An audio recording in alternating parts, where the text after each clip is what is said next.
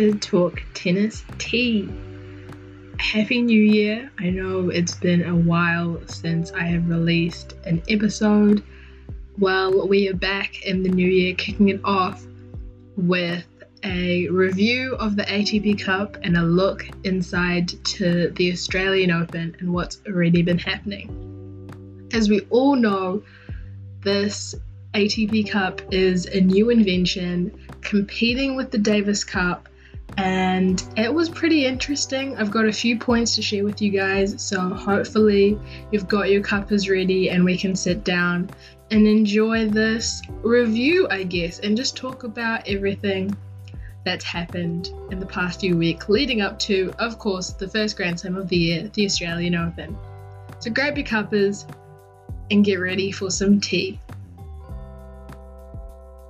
So let's begin. As we all know, the format was group stages, and then they go to the final 8 in the quarterfinals, down to the final 4 semifinals, and then the last 2 countries play it out in the finals. That was all cool. I was all cool with that. However, the fact that they separated them out into 3 different cities, some teams in Perth, the other teams in Brisbane, and some teams in Sydney, I found that a bit weird. Obviously, those 3 cities have 3 different time zones, so I found that was a little bit tricky on the players. As a viewer myself, that was the difficult thing to watch, because we would start with the Sydney games, Brisbane would follow after maybe an hour and a half, and then Perth would start maybe 2 hours later.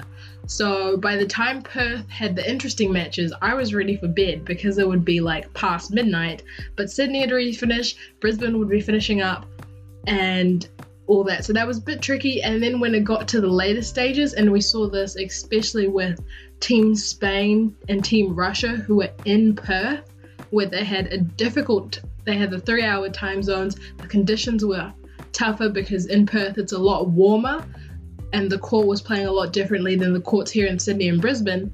It was a bit tough on them, and we definitely saw Nadal struggling to win his last few matches, and even Medvedev and Kachanov struggling as well to succeed in those matches. So it was a bit harder on the teams, especially moving around. I think the teams that were in Brisbane and Sydney especially, they were a bit luckier. The stadiums were a bit similar, so it wasn't too much of a change. Obviously the heat was the biggest issue coming from those different places, but yeah, it was just hard on everyone, to be honest. There were also, with this tournament, very new inventions like the video reviews, the team strategy rooms, the teams being up close and personal, being there, you can review live plays, coach, on-court coaching, which is something that has been tested in, I'm not quite sure about this, the juniors, but also the women's WTA tour as well. So it's a bit different, and it was interesting to watch. As a player, I liked the video reviews. Most of them were done for foot faults, which was something that I saw a lot of and was called up a lot in this tournament. Players were doing it, and it was something that it was very interesting because usually they don't call foot faults because it's just a given, but they were calling a lot of them. So I thought that was interesting. Some balls that were being overhit before they even crossed the net in doubles. So there were a lot of interesting reviews. I thought that was very good. However, suggestion probably is you don't need 3 each set. Unless you're using them constantly, or you're a problematic person, or you're constantly foot faulting, then you may need 3 each set. But however, I think 1 a set, perfectly fine. It's not like a challenge where you probably need more and you need more as you go, because not everyone was using them, not every team was using them, and I found that was different. It just depended on the player, it just depended on the situation that was going on, which was very interesting. Next thing about it is the crowd was so engaged. The crowd, since it was countries, this cup, I think what made it so good and why it competed with the Davis Cup was because of the fact that it was a country cup. People were playing for their countries. It was the number 1 seed and maybe the 2nd seed of that country playing for the country's glory, basically playing to defend their country. And the crowd got so into it. At every 3 locations, there was multiple crowds. I went I went to the last semi-final game against Belgium and Spain, and I also went to the semi-final Serbia versus Russia. They were so good. The Spanish fans were involved, the Serbian fans were out in full force. It was such a good day, and the crowd makes it so much better. However, in the stadium, I couldn't hear a thing. When I was watching at home, it was slightly better, but I think in Sydney especially, where they played the final 8 matches or the final 8 ties, the stadium needed to be better equipped, because I heard nothing actually. Like, you couldn't hear anything, because one, the crowd was so loud and the microphones just weren't doing enough. And I know the umpire was talking and you could hear them clear, like you could hear them and you can see their lips moving, but it just wasn't reaching to the top stands, especially when you buy those cheap tickets and you really want to support and you're really engaged. You don't hear anything, because all you're hearing is the fans. That's all you hear. People with trumpets, vuvuzelas, that's it. Like, you don't hear much of the actual out or this person's challenging because of this reasons, because of the fact that the crowd is so loud. But I did love it. Like, being in the stadium and being at home, 2 different experiences. And I do recommend, if they still keep this tournament going, definitely buy your tickets. It's so worth it. And if they move it around to other countries, it's a really good tournament, and it got everyone engaged. I think it's such a good way. Like, the reason why I loved it is it's such a good way to see top players for cheap. You don't have to go to a Grand Slam. You don't have to go to a Masters 1000. You just go to this tournament. It's like being at the Davis Cup. You see number 1 players. Like, we saw the world number 1, the world number 2, next gen players who I didn't think I would ever see. So it's such a good thing. On the crowd though, some of the players like Medvedev and Shapovalov and Nadal obviously complained. Medvedev was probably one of the better ones. He played against Serbia. Obviously the Serbian fans, we all know they're very loud. They come in full force. Everyone's chanting, everyone's singing. There were people with drums and trumpets. I kid you not, guys. People had drums and trumpets. Like, it was like we were at a concert. I don't know what was happening. I loved it. However, I felt bad for Team Russia because they didn't have the same support. Like, there was maybe 1 or 2 Russian flags that I saw in the stadium in a sea of Serbian color, like a sea of Serbian supporting flags. So it was tough on them. But Medvedev, I thought he handled himself very well. He just served as soon he wouldn't wait. The crowd was talking, the crowd would be chanting, he would just serve, and then everyone would be dead silent, because he'd silenced them with their games, and that's what he did. And he gave Djokovic a tough run for his money, I'm not gonna lie. I don't like Medvedev, but I have to say he handled himself very well. And then there was also Serbia and Canada, and then Spain and Serbia in the final, which was tough because Nadal and Shapo were not they didn't handle the Serbian fans as well. And I do have to say that Canada-Serbia match, that was disrespectful. And the way that the umpire handled it was so well. If you don't want to watch tennis, go home. Like, we don't need you here. You don't want it. Someone else can take that spot.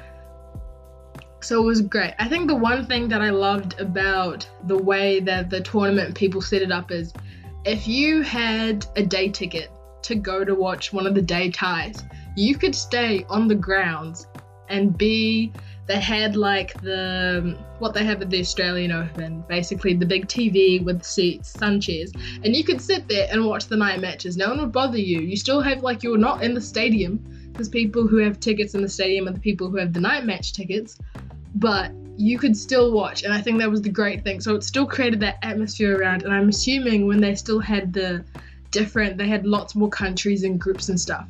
The outside of the tournaments and on the ground, it was a lot more entertaining. Players would be training and all that kind of stuff. Whereas as you get later into the tournament at Sydney, I didn't see a lot of that stuff. If you missed one of the trainings, you missed it for the whole day, because not a lot of the players would go out and train.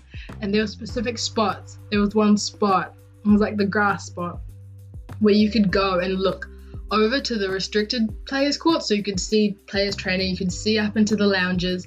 And as you know, as a tennis fan, that's where I was watching, seeing who I could find. And you do spot them, but it's not like they're going to be coming out in the masses at all times. So I think that's the tricky thing. And that was, as a crowd, I got bored because some of the matches, like, I'm not a big doubles fan. I know I talk about how we should engage people in the game, but doubles just isn't my thing. So I thought the grounds were a bit lacking on that front. Now, if we go into the matches, the big thing, Denis Shapovalov for the next gen won against Zverev and Tsitsipas. Like, what an amazing win. How good was that? He did so well. And then it was just Zverev, yeah. Sasha Zverev, he had a tough time. Let's not lie. I'm not even gonna lie to you guys. The day team, I can't even remember who Sasha was playing. Alexander Zverev was playing that day, or who Team Germany was versing, because all I remember is Sasha's dad crying. The whole of Team Germany just looking away. Boris couldn't even do anything. He was not even looking at Sasha as Sasha was smashing rackets. There was nothing Sasha could do. Nothing. And I don't know whether he wasn't prepared. Not that he wasn't prepared for the match. I'm not calling him out on that. I don't know that. We don't know that. But that image of Team Germany, just Sasha's dad crying on the back bench in Brisbane, Boris looking the complete other way. It was honestly shocking. I had no idea what to say. And I was watching at home. This was when they were still in Brisbane, and I was just like, if Team Germany makes it, it will be a miracle. Because Sasha was the number 1 seed who was playing, and he didn't win any matches that whole time. So it's interesting, and as we know, the Australian Open has started, and he's done well. He's won a match. He's playing in his 3rd round as I record, so we'll see what happens. But it's going to be tough, because I don't know if he can pull it together. If he can actually win. We don't know. Maybe it's not his year for a Grand Slam. Maybe it is. We'll see. We'll find out. But his performance at the ATP Cup was very concerning. Everyone's concerned. And it was kind of that talk about, it's not embarrassing. It's something that you don't want to see, especially as one of your favorite players on the tour. And it's something like you are seeing someone unraveling, like this mental state of this person is not okay, and you as a fan can't do anything. If their team can't do anything and they're all looking away, what can we do as fans?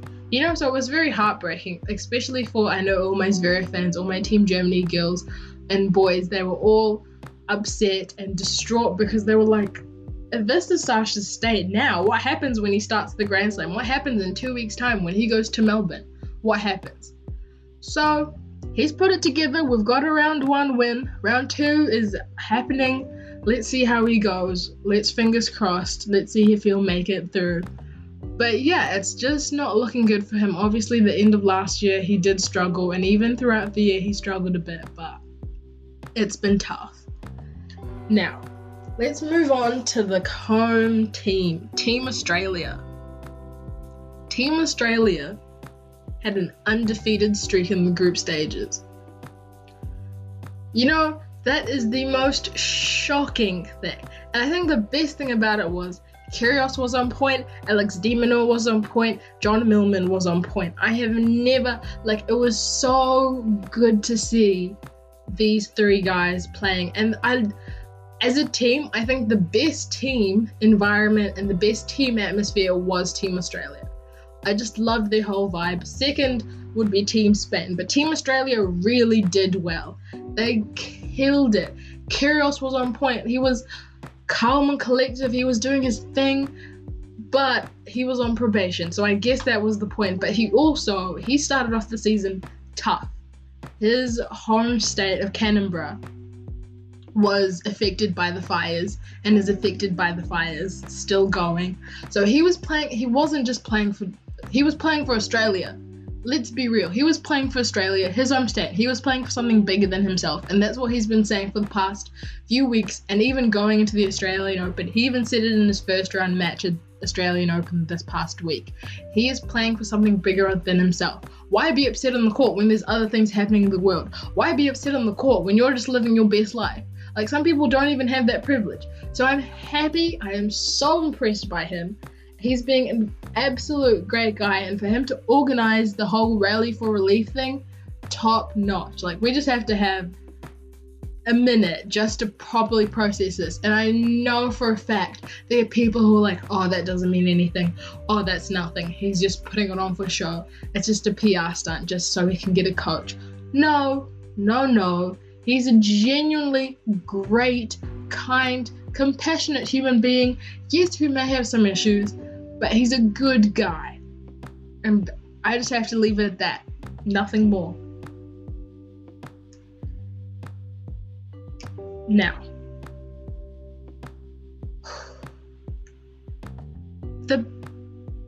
if we're talking about good matches, we've got to talk about Australia versus Great Britain.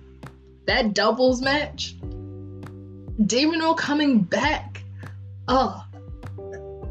just great. And then the Spain versus Belgium doubles, I think, as I was saying before, I'm not a big fan of doubles, but I thought I think the best thing about the doubles was the way that the coaches and the captains could change up the teams. I thought that was really good. And not saying anything to David Gooch and John Peers for Australia. Obviously, we know you were good.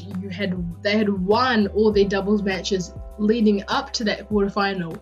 But obviously, on the day of the quarterfinals, you needed the big guns because there was a 1v1 tie. It was 1-1. Even with Spain and Belgium, it was 1-1. So they brought the big guns. But those matches really make it up, and I think that was the best thing about it. And I don't usually watch doubles, but I have to say those two were really good. Those matches were really good, and even some of them bit some of the singles matches. In terms of singles matches, my all-time favorite for the entire tournament, Zverev. That was not a good match. Tsitsipas versus Kyrgios. That was a good match. 3 tie breaks, 3 sets. Kyrgios coming out with a win for Team Australia. It was good. It was really, really good, and I was impressed by the both of them. I know they are good friends, and I was just thoroughly impressed. It was such a good match to watch. I think this tournament, the reason why the doubles, back to the doubles. The reason why the doubles was more interesting, I found, was one, because you could change the teams up, as we said, but also the fact that I think the doubles made a big difference. If it was a 1-1 tie, the doubles decided everything. But also, I feel like it got more people to watch the doubles than usual. And even I know some people that just watched the doubles. They weren't here for the singles matches and the ties. They just came for the doubles because they got to see their favorites. And that was cool too. And I was like, yes, do your thing. Enjoy your time. This is the first time. And it's like in Davis Cup, the doubles is like a dead rubber. Whereas here it was more important because they only played 3 matches. It wasn't a 5 or 6 rubber kind of tournament. However, I do have to say, when the matches were 2, or when the ties were 2-0, 2-love, we didn't need to see the doubles. Like, I didn't need to stay for the doubles. We could have cleared out the stadium, something else could have happened. But then I guess if you've paid your money, you want to see 3 matches, you're going to get 3 matches. And I guess that's why the promoters did it. But going to the stadium and watching when it was Serbia versus Russia, we watched, I can't even remember their names, because I just didn't care, and I wasn't gonna stay. Like, I watched maybe half a set and then I left because it's doubles. Like, it didn't matter. It wasn't important. Serbia had already won the tie. They were going through to the finals. that didn't matter as much as it would. So I think it was a bit tough. It was definitely tough. But obviously, as the promoters, these people have come here to play, so they would play. And that was the other thing about the doubles is, I guess we'll get on to it later on when we talk about the winners. Congratulations to Serbia, of course. You did win. But yeah, we'll talk about it later on when we talk about Team Serbia and all their debacles. So,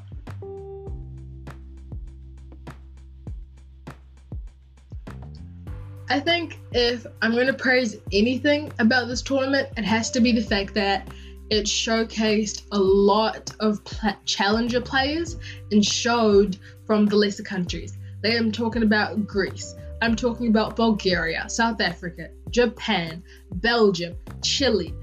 Those countries that don't have as many people in the top 100, top 20, top 50, top 70, whatever. Those are the people, maybe not top 70, like from the rankings of 70 to like 1,000, let's say, those are some of the people who are playing in these tournaments. And in Team Bulgaria, I know for a fact, I cannot for the life of me remember his name, but he won matches against some of these top players who were in the top 30, top 50. So I have to just shout out to them because, as I've told you guys before, these challenger boys aren't playing with us anymore. They're coming for your necks. They are coming. And they were so good. And those matches was the best, the most entertaining matches, I would say. I unfortunately, and I blame myself for this because I wanted to watch Team Bulgaria and Team Greece. But it was one of those things, like Team Bulgaria would play early in the morning, in Brisbane for that matter. So when they were playing, I'd be doing something completely else because of the time zones. Do you guys get what I'm saying about the time zones? The time zones were really a problem. But Team Bulgaria did really well. All I saw of them was on Twitter and on the gram. They did really well. Grigor Dimitrov, insanely well. He was killing it out there. And then, yeah, so I have to give big ups to them because it showcased all these players and they did really well. The other thing is, it helped players. Like, playing at high intensity levels against the best of the best is a good practice for Melbourne. However, and we have to, but obviously it puts a lot of stress and strain on the players before a big Grand Slam like this. Because there's a difference between playing for yourself and playing for your country. When you're playing for your country, your body is on the line. Alex de Minaur came back from one set and he played 2-3 hours every time. He'd been on the match for maybe nearly 23 hours and he'd play in unbelievable matches, full on speed from level 0 to 100 within minutes of just starting this game. So it wasn't just him playing for himself. He was playing for a whole nation, being the number one of a country as well. There's like a whole nother standard you have to be at. You have to lead this team. You were there to support the team. So I think that was one of the big pressures and one of the big stresses on him, as well as his injury. Luckily, they could call up John Millman, who was there as a backup. Jordan Thompson was sadly in Doha. He was competing over there, so he couldn't come in and sub in. But, they had some good players. And I would say that would be the same for Nadal. He was leading the team, and he played so well in Perth that when it came to the final stages, it was a bit tough. He was tired. He was overrun, just like Alex. So I am interested to see how some of these players go. Obviously, everyone has thrived except for Alex because he's not in the Australian Open. And we know, like I said before, the Australian Open has started. Most of these players are still in. A few of them are out. But some of them, like I watched Dusan Lajovic play Mark Polman of Australia yesterday. And Dusan Lajovic was on Team Serbia. And he won some of his matches against top players as well. And he just speed through Mark Polman's as if he was just a speed bump on the road. So he obviously has gained confidence from playing some of these top players at such a tournament, but for others, it wasn't quite the same. Now, it wouldn't be a review podcast if there was some criticism. And boy, do I have some criticism. And there was drama too. There's always drama when you have the ATP, and I don't know what it is with them, but they do.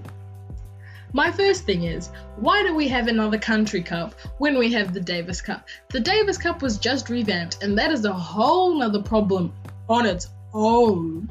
Like, the problems of the Davis Cup, it's just too much to talk. It's too much to talk about. I didn't even watch the Davis Cup. That tells you how bad it was. All I saw was people staying up till 3 a.m. And that's where I'm leaving it. Like, I think the Davis Cup, to be honest with you, after attending the ATP Cup and thoroughly following it, I can tell you the Davis Cup has lost its job. The Davis Cup, I give it another year and a bit. It's going to be they're revamping it. I think they'll change it, or they'll replace it with the ATP Cup, because it makes more sense to have the ATP Cup. You just do it once a year and everything's fine. Do I think they could change it up a little bit? Yes. Do I think you could get more countries involved? Yes. I think it could be a lot better, but for now, they don't need both, and that's the truth. You just need to combine one. You just need one. And I think the way that the ATP Cup did it got more people involved, I was more entertained, and it was at a reasonable time. That's all I'm saying. Problem number 2. When you're going to split the groups up 3 different cities, you also have to be considerate to the neighbours. The women are always clashing with something. And in this case, it was the Women's Brisbane International, where the women were playing, but they had to play on the outside courts. They didn't have enough practice time, and then the men, not naming any names, Captain Leighton Hewitt was saying that the men didn't have enough practice courts. Well, that's your problem. If you didn't book practice courts, then what are we supposed to do? They have to play too. They need to make a living too, and I don't think it's fair that the women were pushed aside for that reason. Obviously, when the men left Brisbane and they moved towards Sydney or moved to Melbourne, wherever they were going, then the women had the play of the centre courts on centre court. But I don't think that was fair at all. I think some of the ties could be played outside. They could have shared. They could have made it a little bit more better. I think that was the only thing. And also the fact that the women aren't included.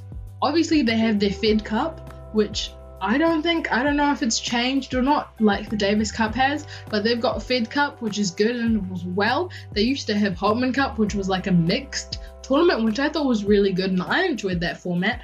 But I think what actually needs to happen is, if the ATP Cup is going to go ahead, they could merge it with something else and get back the feel of the Hopman Cup, because you could get the best of both. You could see male players and women players from these countries, and you could, like, if you had a tennis bucket list, your tennis bucket list would be over from going to one tournament. Let's be real, wouldn't that be great? You wouldn't have to pay lots of money to go to different Grand Slams, I'm going to get my Brisbane ticket, I'm going to get my Hopman Cup. Like, no, you don't have to do that anymore. You just go one place, see everybody, and that's it.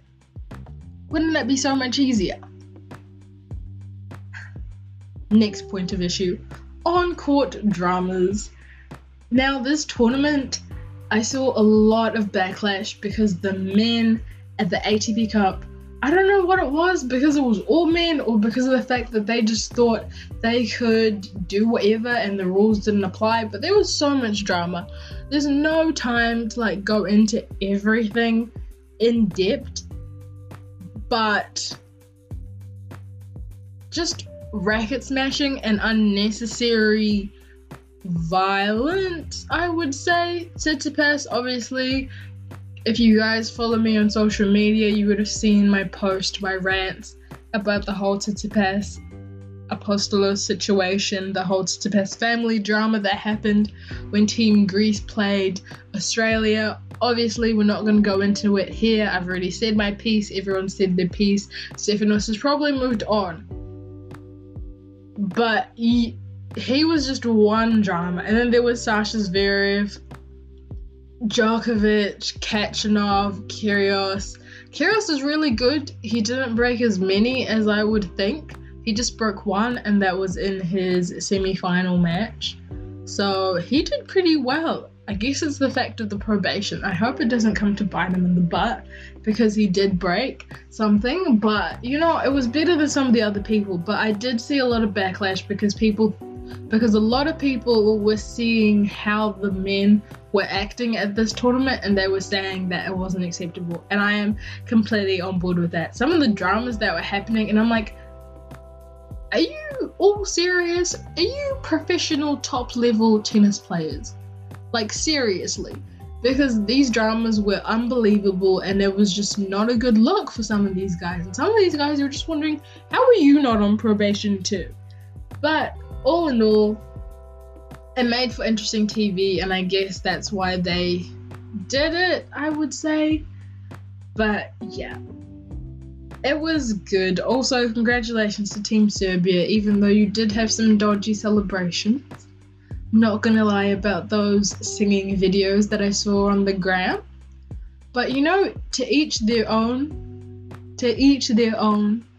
And you know what? If the ATP does come back, I was skeptical, but now I am not. I am a full-on supporter of this tournament. If they make the correct adjustments, if they can make the correct adjustments, I will be a full-on supporter. You will see me selling tickets. Like, that's how involved I will be.